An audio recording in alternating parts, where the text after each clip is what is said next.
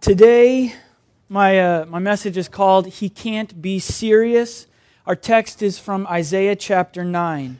But I want to start with a passage from Hebrews 12, verse 28 and 29 says this: "Let us be grateful for receiving a kingdom that cannot be shaken, and thus let us offer to God acceptable worship with reverence and awe, for our God is a consuming fire." Let's pray. Sovereign Father, let my words be true this morning. Let the sermon be glorifying to you. God, would you magnify your gospel and your kingdom and your promises in this place today? We confess that we are slow to believe. Father, would you grace us with faith that pleases you? We confess that we are too often Scrooges who fail to rejoice as much as you say we should. Would you fill us with joy? Make us cheerful hearts. Search us and know us by your word now, for Christ's sake. Amen. So Isaiah prophesied and lived some 700 years before Christ's birth. And among other things, he prophesied that the Messiah would bring judgment unto truth. He would be a light to the nations, and he would take away the sins of his people. He also prophesied that the Messiah would be born of a virgin, which is incredible to me because where did that come from? God.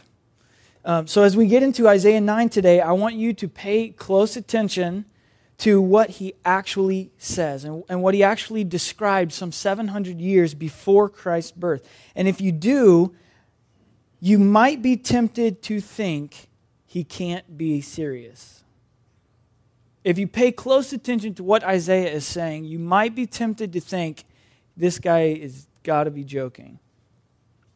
But we are Christians, and that means we confess Jesus is Lord, and that means we confess Jesus is Lord of our reasoning. And this kind of logical, eyes wide open faith in Jesus enables us to read the words of God via Isaiah and actually believe it all to be true. Part of Isaiah's prophecy had to do with events that would take place in his own lifetime. For example, he foretold of an Assyrian invasion that would ravish the land. He says these prophecies that were fulfilled in his lifetime, that were fulfilled actually relatively quickly, were to prove his authenticity as a prophet. They were to show how accurate of a prophet he was. And because he prophesied those things because he knew his hearers were obstinate. He knew his hearers had stiff necks. He actually said necks of iron sinew.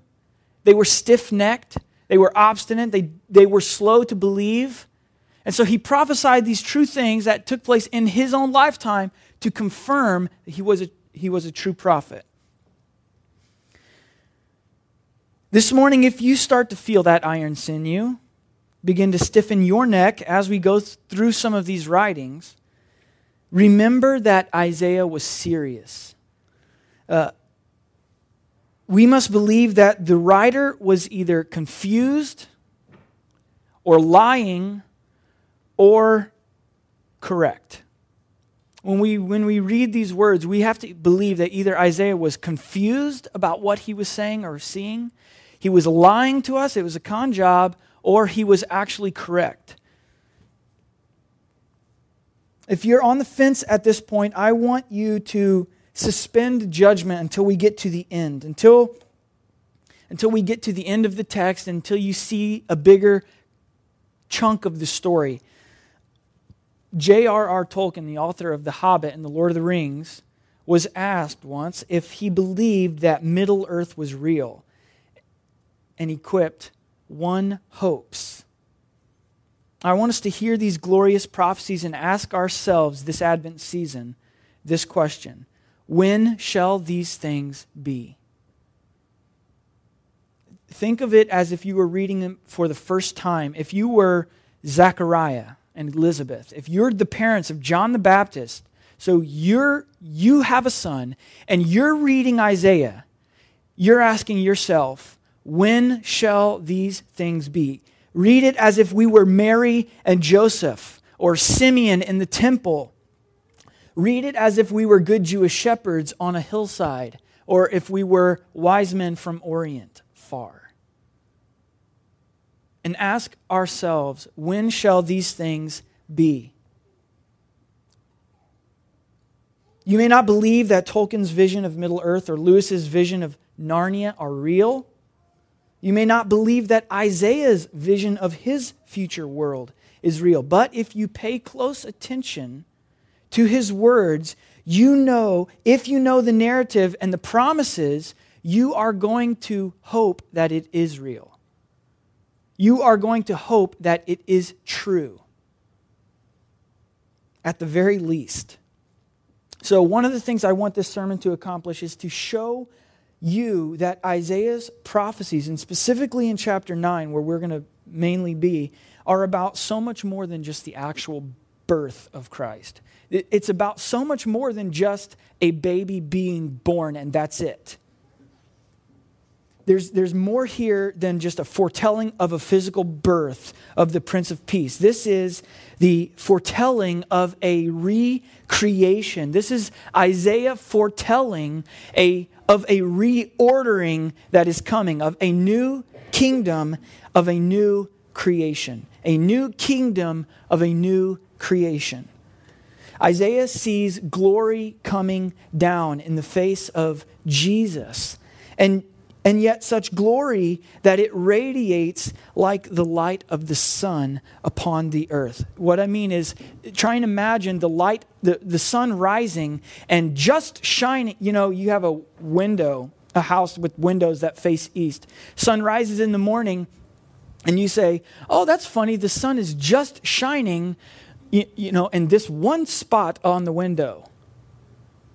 You know, you have a whole pane glass windows, massive, if that was all windows, and the sun is shining like a basketball down on one spot on the floor. You know, no, that's not the sunlight. Isaiah sees glory in the face of Jesus like he sees the sun. It shines everywhere. It shines a light on everything. It can't be contained. It cannot be confined. So on that note, let's get to Isaiah chapter 9. We're going to start with verses 1 through 5. This is the word of the Lord. But there will be no gloom for her who is in anguish. In the former time he brought into contempt the land of Zebulun and the land of Naphtali. But in the latter time he has made glorious the way of the sea, the land beyond the Jordan, Galilee of the nations. The people who walked in darkness have seen a great light. Those who dwell in a land of deep darkness, on them has light shined. You have multiplied the nations. You have increased its joy. They rejoice before you as with joy at the harvest, as they are glad when they divide the spoil. For the yoke of his burden and the staff of his shoulder, the rod of his oppressor, you have broken as on the day of Midian. For every boot of the tramping warrior in the battle tumult, and every garment rolled in blood will be burned as fuel for the fire. There will be no gloom for her who was in anguish. Verse 6, which we haven't read yet, verse 6 says, for unto us. For unto us. Because Christ came for his people, unto us, unto you. Isaiah's prophecy, Isaiah's words are to us. For unto us a child is born. They are to God's people, to the true Israel, that is the church, to his bride. And from the start of this text, we need to keep that in mind, that Isaiah is talking to us. And he says to us, gloom is on a nonstop flight to elimination. Death is dying. There will be no gloom. Death is dying. The people have seen a great light. On them, a light has shone. Paul in Ephesians 5:8 says, "For at one time you were darkness, but now you are light in the Lord." Zechariah, John the Baptist's father, singing and prophesying about Jesus in Luke 179, quotes this verse in Isaiah because Christ is the light that conquers all darkness. You'll hear more about that next week as we get into the songs of Mary and Isaiah and Simeon. But Zechariah, he comes back to this verse in Isaiah. He comes back here and he's pointing us to this. And he's saying, this is now. This is fulfilled. He's tying it, he's nailing it down to something historically concrete. And he's saying, it is fulfilled. It is now. Christ, the light, has come to conquer, multiplied the nations, and increased its joy. So we're talking about growth. We're talking about light, not consigned to one. We're not talking about light that's shining in one little corner of your window on a bright sunny day. We're talking about light that is not constrained. It is not consigned to one people group, one nation, one ethnicity. We're not talking about light for Jewish people only. We're talking about light for the world. Isaiah sees multiplication and he sees fruitful harvest and the ensuing celebration feast. You can check out Isaiah 25, specifically in verse 6, and you can see more of a description of this feast that Isaiah is describing. He goes on in chapter 9 and he says, "The yoke of burden and the rod of oppression have been broken." So, like Pastor said here just a few minutes ago while we were taking the Lord's Supper, our enemy ultimately was not the Assyrian army of Isaiah's day. Our enemy was not the Babylonian army that was coming in Isaiah's day. God's people's enemy was not the Roman Empire that crucified Christ. Our enemy isn't any government or regime of this world. In fact, I would like to add to that, not only are they not our enemy, the enemy that is being talked about, when we get to God's point of view, we are on the same team as the Assyrians. We are on the same team as the Babylonians. We're on the same team as the Romans who crucified Jesus. Do you know the Romans crucified him? The Jews crucified him. And you crucified him. You crucified him. Your sin crucified your Jesus. We were all on the same team. Humanity was stuck. Our oppressor is not of flesh and blood.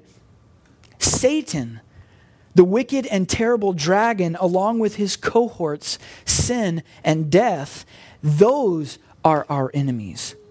These are our true oppressors, but their yoke has been borne and broken. Jesus bore that yoke and broke that yoke.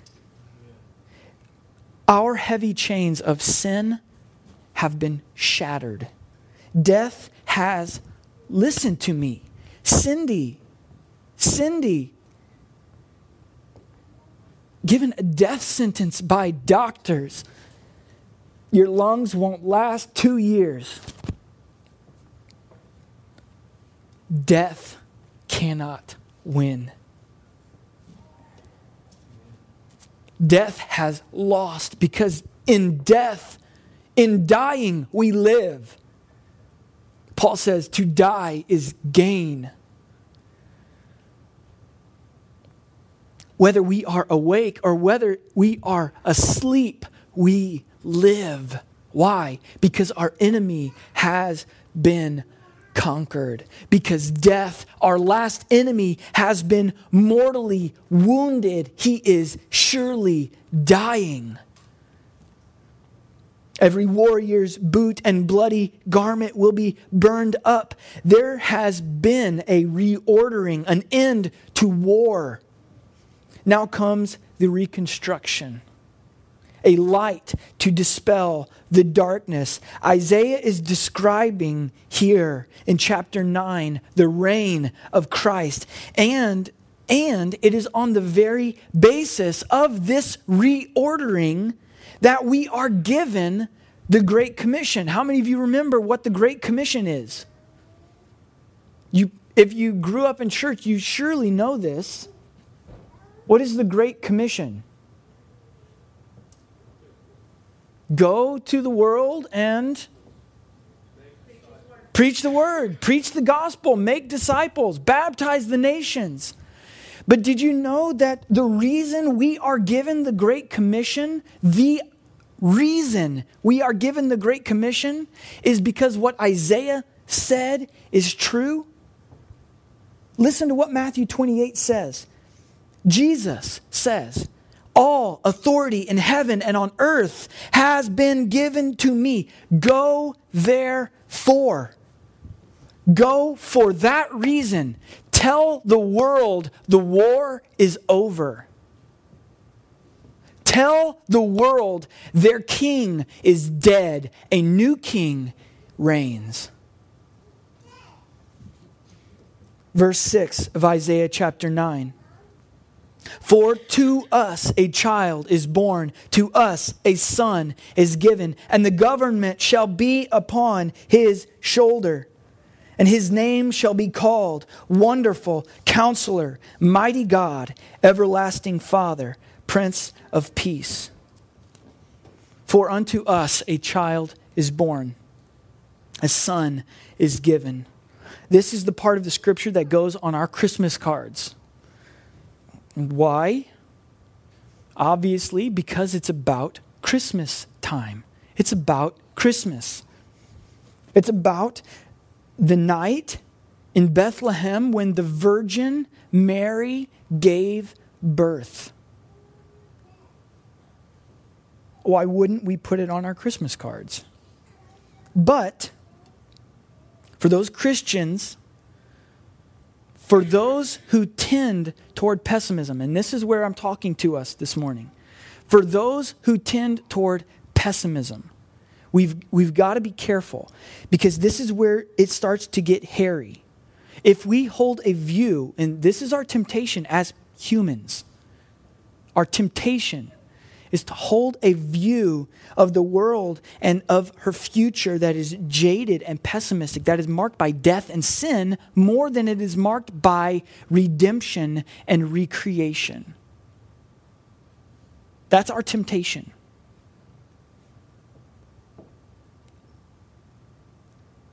We hold a view that is jaded and pessimistic rather than enthusiastic and optimistic. And here in Isaiah, here in the Great Commission, is where a downcast theology, where a downtrodden, beat-down worldview becomes at best inconsistent. At best inconsistent. And not to mention, not only is it inconsistent, it's downright depressing. Go into all the world, Jesus says. But why? It's not like it's going to make a difference. What's the point? Can the world really be saved? What's the point? Can we really stop wars? What's the point?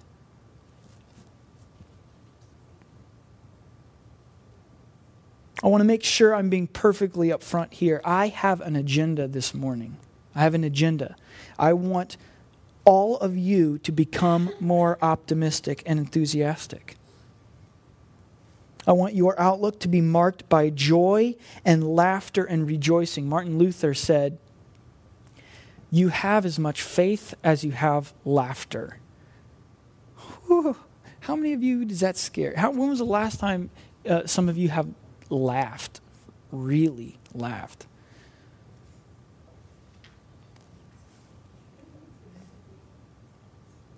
This Christ in all of life for all the world Pessimistic people, jaded Christians take this as nothing more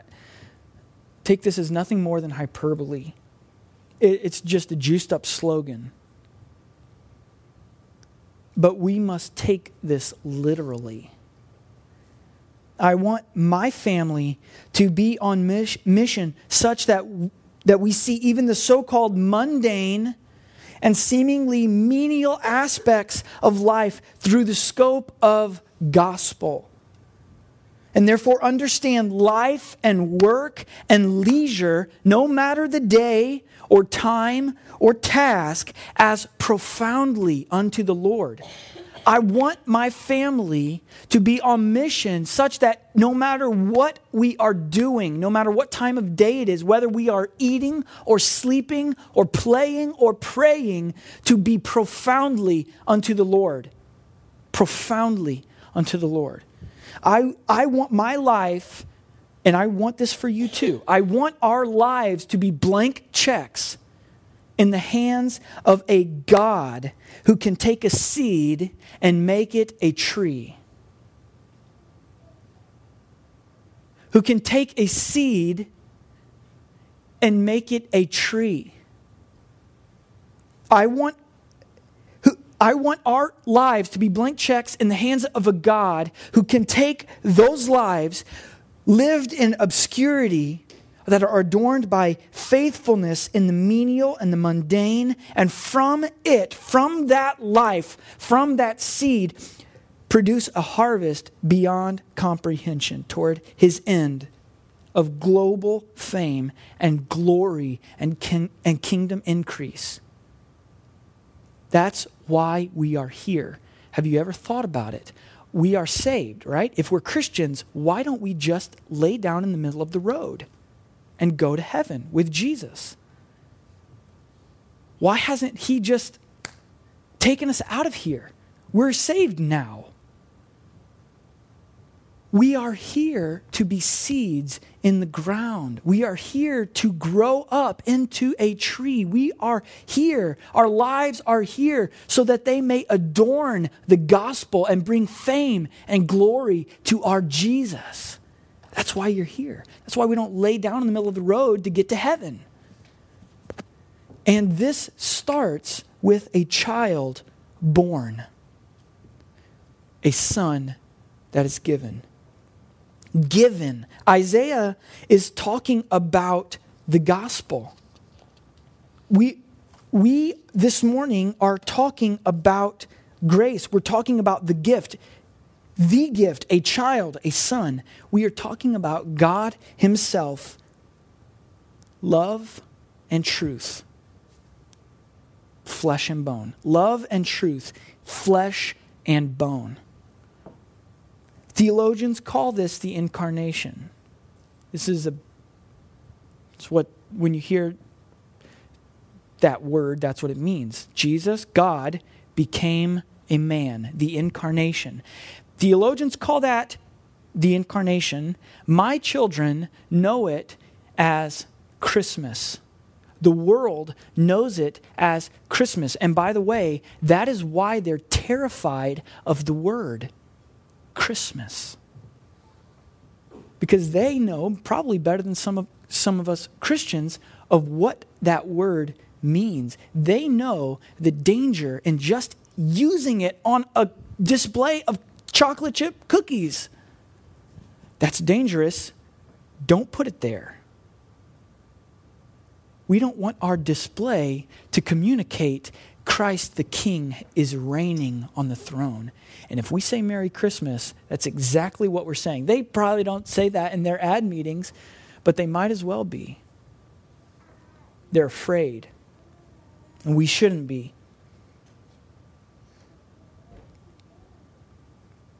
The government shall be upon his shoulder. In other words, this son is going to be a king. He is going to govern. But what government are we talking about? Are we talking about the Obama administration? Are we talking about first century Roman Empire? When and where is this government, this son, going to rule? Where's the government? When is the government? Believe it or not, Jesus himself tells us the answer to this question. Believe it or not. And we read it already, Matthew 28:18. Jesus, giving us the Great Commission, says this. And Jesus came and said to them, all authority in heaven and on earth has been given to me. This is no more Joseph second in command. This is Jesus who owns, who possesses all authority in heaven and on earth. So what, where, and when are all answered in this statement of Jesus. All three. What, where, and when. All authority in heaven and on earth has been given. It is not simply some earthly government, and this is not only a far-off heavenly government. Okay, let me say that again. This is not just an earthly government. This is not just some far-off heavenly government. This is all authority in heaven and on earth. This is a new kingdom, a kingdom that encompasses heaven and earth made new. A kingdom won by costly conquest at a tree that now affords all authority to the Son who was given. He won. He won. His name shall be called Wonderful Counselor, Mighty God himself, Everlasting Father, and Prince of Peace. This child will save us from our sin and be a comfort to the afflicted. He is very God of very God. He is a father who takes care of his children. He is Prince of a government that brings with it peace. Why? Because he himself is our peace. He himself is our peace. Has peace come? Yes, Jesus has come. Ephesians 2:14 says that. But how exactly will this peace manifest in the world? What will this government be like? For the answer to that, I want us to think about why the Jews in Jesus' time assumed the Messiah would reign like fire on politics. Why the Jews in Jesus' time were expecting an iron fist to annihilate Romans. Those Jews knew Isaiah's prophecy. That's why. Those Jews were disappointed not because they did not know what the Messiah would actually do. Let me say that again. They were disappointed not because they did not know what Jesus was actually here on the earth to do. They were disappointed because they did not know who and what the real enemies were. They did not understand how their Messiah would do what was promised. They expected battles and armies and swords and iron fist, destruction of Romans. They weren't wrong about what Jesus would do. Where they got it wrong was who the enemies were. Like I said, we were on the same page. We were on the same team as the Romans. And Jesus came and set us free from our enemy. He clenched an iron fist and destroyed the enemy, just like Isaiah promised he would. He just did it differently than we thought and expected. Isaiah describes this government with explicit imagery, and he does so in a few places. You can check it out later, Isaiah chapter 40 and Isaiah chapter 65. And another place he describes it is Isaiah chapter 11, verses 1 through 10, and this is our next text. So before we go on to verse 7 here in chapter 9, we're going to look at what Isaiah has in mind and what historically God's people understood the Messiah to bring about. So Isaiah chapter 11, verses 1 through 10. It's a little chunk, so bear with me. This is the word of the Lord. There shall come forth a shoot from the stump of Jesse, and a branch from his roots shall bear fruit. And the Spirit of the Lord shall rest upon him, the Spirit of wisdom and understanding, the Spirit of counsel and might, the Spirit of knowledge and the fear of the Lord. And his delight shall be in the fear of the Lord. He shall not judge by what his eyes see, or decide disputes by what his ears hear, but with righteousness he shall judge the poor, and decide with equity for the meek of the earth. And he shall strike the earth with the rod of his mouth, and with the breath of his lips he shall kill the wicked. Righteousness shall be the belt of his waist, and faithfulness the belt of his loins. The wolf shall dwell with the lamb. The leopard shall lie down with the young goat, and the calf and the lion and the fatted calf together. And the little lion and the little child shall lead them. The cow and the bear shall graze. Their young shall lie down together, and the lion shall eat straw like the ox. The nursing child shall play over the hole of the cobra, and the weaned child shall put his hand on the adder's den. They shall not hurt or destroy in all my holy mountain, for the earth shall be full of the knowledge of the Lord as the waters cover the sea. In that day the root of Jesse, who shall stand as a signal for the peoples? Of him shall the nations inquire, and his resting place shall be glorious. Descended from the eternal line of King David, the son of Jesse, Jesus is that shoot. He is that branch. He is the rightful heir to the eternal throne. And on his holy mountain, in his kingdom, the wolf and the lamb will dwell together. This past week, my children have been discovering The Lion King. I love the movie too. And I'm like, you guys got to see this movie. So we've been watching The Lion King. So the whole time I'm reading that, I'm thinking of the opening scene, and here's the little lion cub and all the animals together. It's really a pretty nice picture of what we're talking about. On this holy mountain, in this kingdom, the wolf and the lamb will lay down together.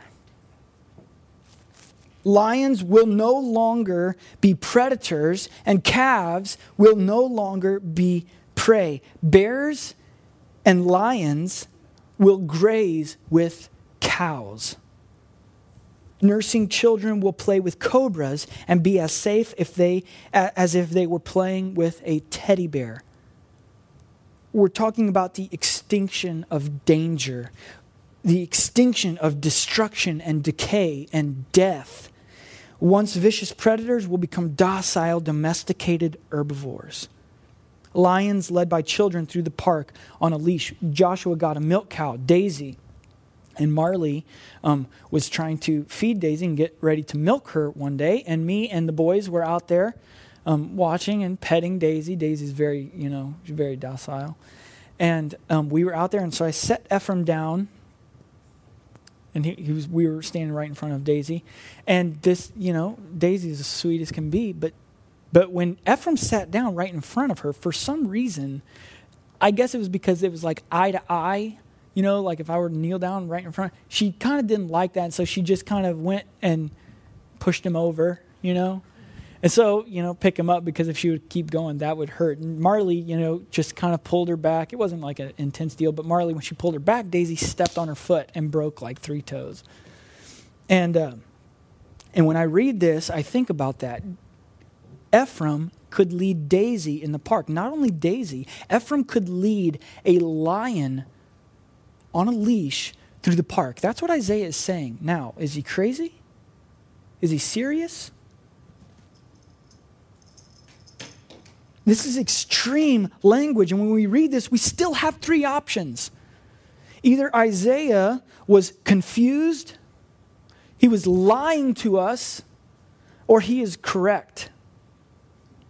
And Christians, by the way, only have one option. Isaiah is correct. Now, there are disagreements about what it all means, and I don't want to get into the disagreements. I don't want to get into that. I simply want to ask one question. This question: when shall these things be? You're Mary and Joseph. You're sitting there. You're pregnant. Halfway through this thing, the angels come. It's a miraculous conception. There's been nothing going on between you and Joseph, and you're sitting in your house and you're reading Isaiah chapter 9, and you're reading Isaiah chapter 11, and the Messiah is in your womb. When shall these things be? You've got to ask yourself the question.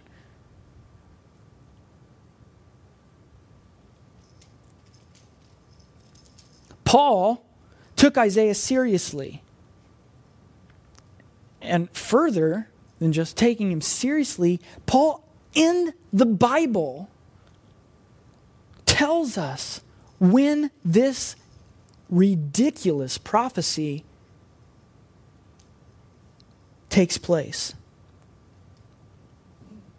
In Romans 15:12, let me turn there and read it to you. Write it down. I don't have any.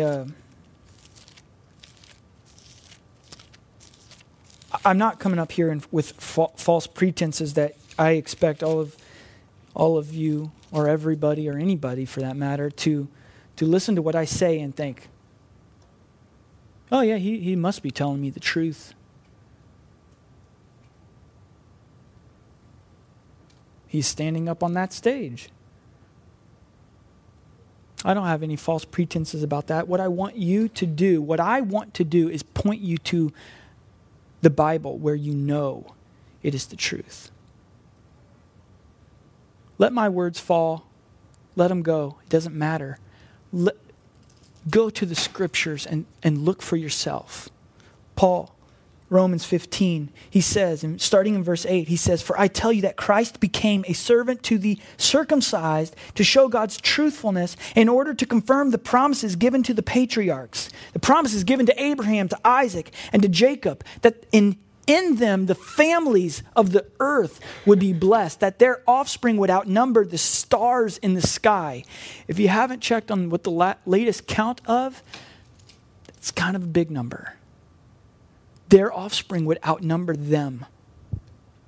He goes on, he says, "In order that the Gentiles might glorify God for his mercy, as it is written," and he quotes an Old Testament scripture. And again, in verse 10, he says, "And again it is said," and he quotes another Old Testament scripture. And then in verse 12, he says, "And again Isaiah says, the root of Jesse will come, even he who arises to rule the Gentiles, and him will the Gentiles hope." That's Isaiah chapter 11, verse 10. And Paul says, as it is written, as Isaiah wrote it, that's why I'm preaching to the Gentiles, because the light has come, not to shine in one small corner of our pane glass window. The light has come that is unconstrainable. The light has come that is not consigned to one ethnicity or to one race or to one nation or one people group. The light has come for all peoples, for every tribe and for every tongue, for every nation. The light has come. Paul points to Isaiah and says, that's why I'm doing what I'm doing, because that day is now. You Jews who want to stop me, no. Isaiah said, this day is the day to do what I'm doing. And so I'm doing it. He says these prophecies have been confirmed in order that the Gentiles and the nations, not just the Jews, might glorify God for his mercy. So Isaiah 11:10 says, in that day, in the day of righteous judgment, in the day that predators become herbivores, in the day that the root of Jesse will stand as an ensign of the peoples, and the nations will hope in this root that is Christ the Lord. Isaiah says, in that day, Paul will do what he does. Now we have to ask ourselves whether or not Paul was serious or was he crazy. Paul, news for you. I know you've been gone for a while now, but it's 2013, and I'm still not going to let my children play with the Cobra. Any of you who will send your child out to the Cobra patch, I'm going to have to call CPS on you. I'm sorry. It's not happening. We're not letting our children play with... I won't even put Ephraim down with Daisy anymore. You know, he could get hurt. There's danger here. Some people are not here this morning. Why? Because there's danger here with this magic hardened water on roads. Danger is still real. And yet Isaiah says, in that day, Paul does what he does. So Paul, I think you might have been confused. Isaiah was probably talking about, some heavenly reality in the future. And listen, I admit to you freely that if we don't take all of what the scriptures say into account, a condescending attitude toward Paul's interpretation is extremely easy to come by. If we don't let Jesus inform us what the kingdom of heaven is like, we will most assuredly lose heart and become jaded, hard, and hard-hearted. So let's go back to Isaiah 9 now. Isaiah 9. And let's let Isaiah inform us how this is going to happen. If you don't have to be stuck thinking Paul was delusional. You don't have to be stuck thinking there's a mistake in the word of God. You don't have to become obstinate towards God's word just because we don't let our kids play with cobras or lions. Isaiah 9:6 is easy. It's describing the birth of Jesus some 2,000 years ago. So then what about verse 7? When shall these things be? That's the question. When shall these things be? Verse 7. Some Christians assume verse 7 is describing a far-off reality as if there's a break in the prophetic fulfillment between 6 and 7. So 6, a child is born, a son is born. Well, that's Jesus being born. That's why we put the verse on our Christmas cards. And now 7, well, we're still waiting for that. 6 is here. That happened 2,000 years ago. 7 will maybe come one day. Listen, pay close attention to what Isaiah says here. Listen, for unto us a child is born, to us a son is given, and the government shall be upon his shoulder. Now 7, of the increase of his government and of peace there will be no end. On the throne of David and over his kingdom, to establish it and to uphold it with justice and righteousness from this time forth and forevermore. The zeal of the Lord of hosts will do this. So notice a few things in particular. First, from this time forth and forevermore. He says, from this time forth and forever. The government will increase from the time the Son is given forevermore. And then Isaiah describes the manifestation of this government. And he says, it's not instantaneous. It's gradual, unending increase. Of the increase of his government and of peace, there will be no end. Now, this corresponds with a dream that another prophet interpreted, Daniel. Daniel interprets, he's taken away captive to Babylon, just like all these other guys Isaiah included said would happen. Daniel's in Babylon, and King Nebuchadnezzar has a dream. And Daniel interprets this dream. And Nebuchadnezzar's dream is of a stone cut out without hands, a stone. And there's this statue of this giant statue that represents all these kingdoms in these different eras. Starting up here with Medes and Persians or something like that, and ending way down on the bottom with Romans. And Daniel says, he interprets this dream and he says, this little stone that you saw cut without hands is going to crash into that statue and destroy it. It will become like dust and you won't even be able to see it anymore. And then Nebuchadnezzar sees that little stone, that stone cut without hands, and that stone grows, and it grows into a mountain, and it takes over the entire earth. It covers the whole world.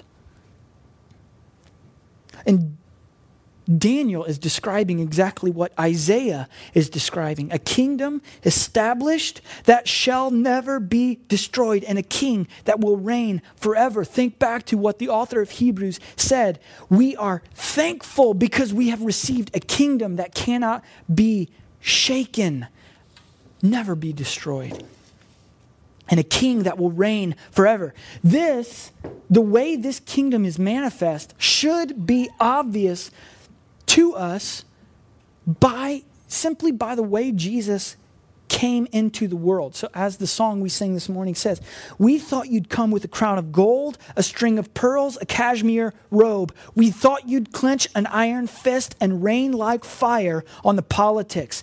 But without a sword, no armored guard, common born in a mother's arms, our King. Our King. Our presidents in America get security for life. The King of the world, who, while he was a baby, by the way, had an assassination attempt on his life that ended with the slaughter of infants.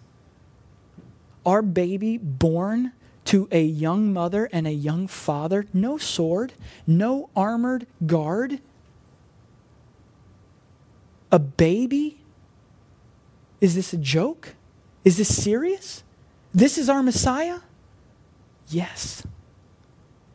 How fitting.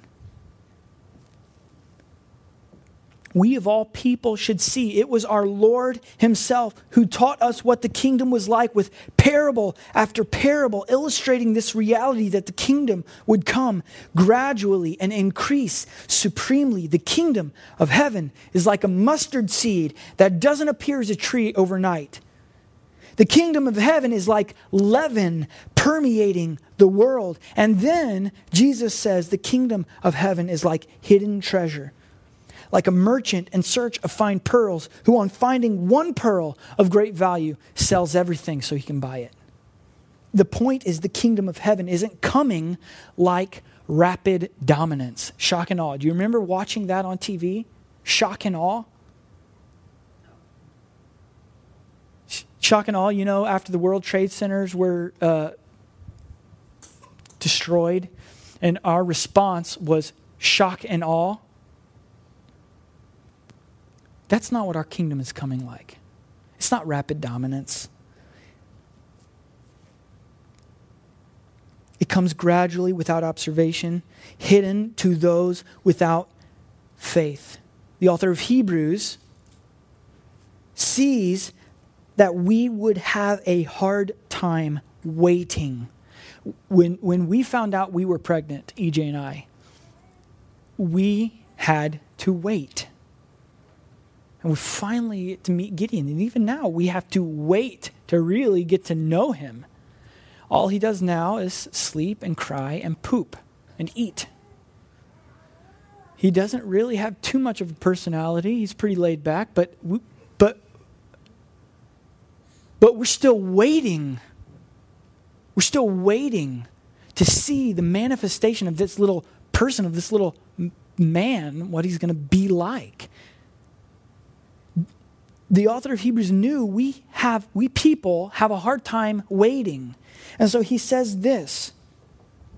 He knows we have a hard time walking by faith instead of walking by sight. And so this is what the author of Hebrews exhorts us with. He says, now in putting everything in subjection to Christ, he left nothing outside his control. And at present, we don't see everything in subjection to him, but we see him.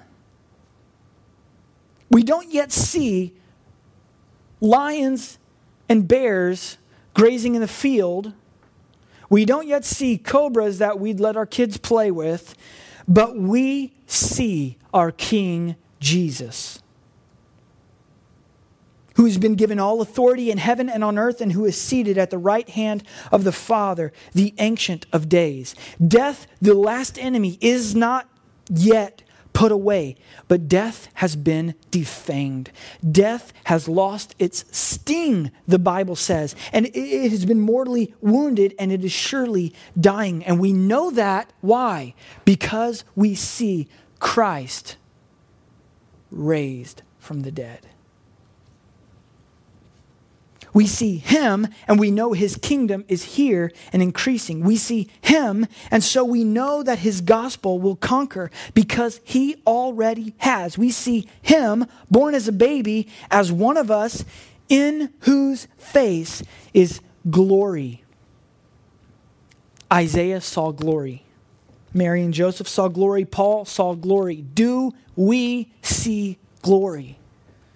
Isaiah was serious. Paul was serious. They possessed rock solid confidence about what was and what was coming. And they were not swayed by what they saw or what they didn't see.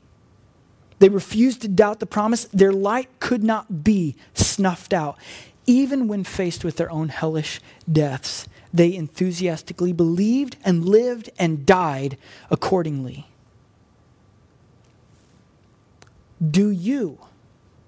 Will you die and live accordingly?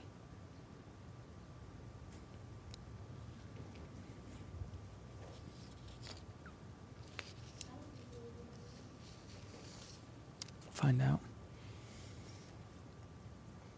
Isaiah looked to Christ to see the future.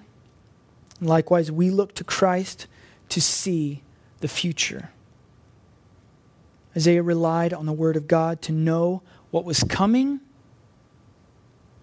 We too rely on the word of God to know not just what is to come, but what has already come and what has already been accomplished. So Isaiah was looking forward to see Christ.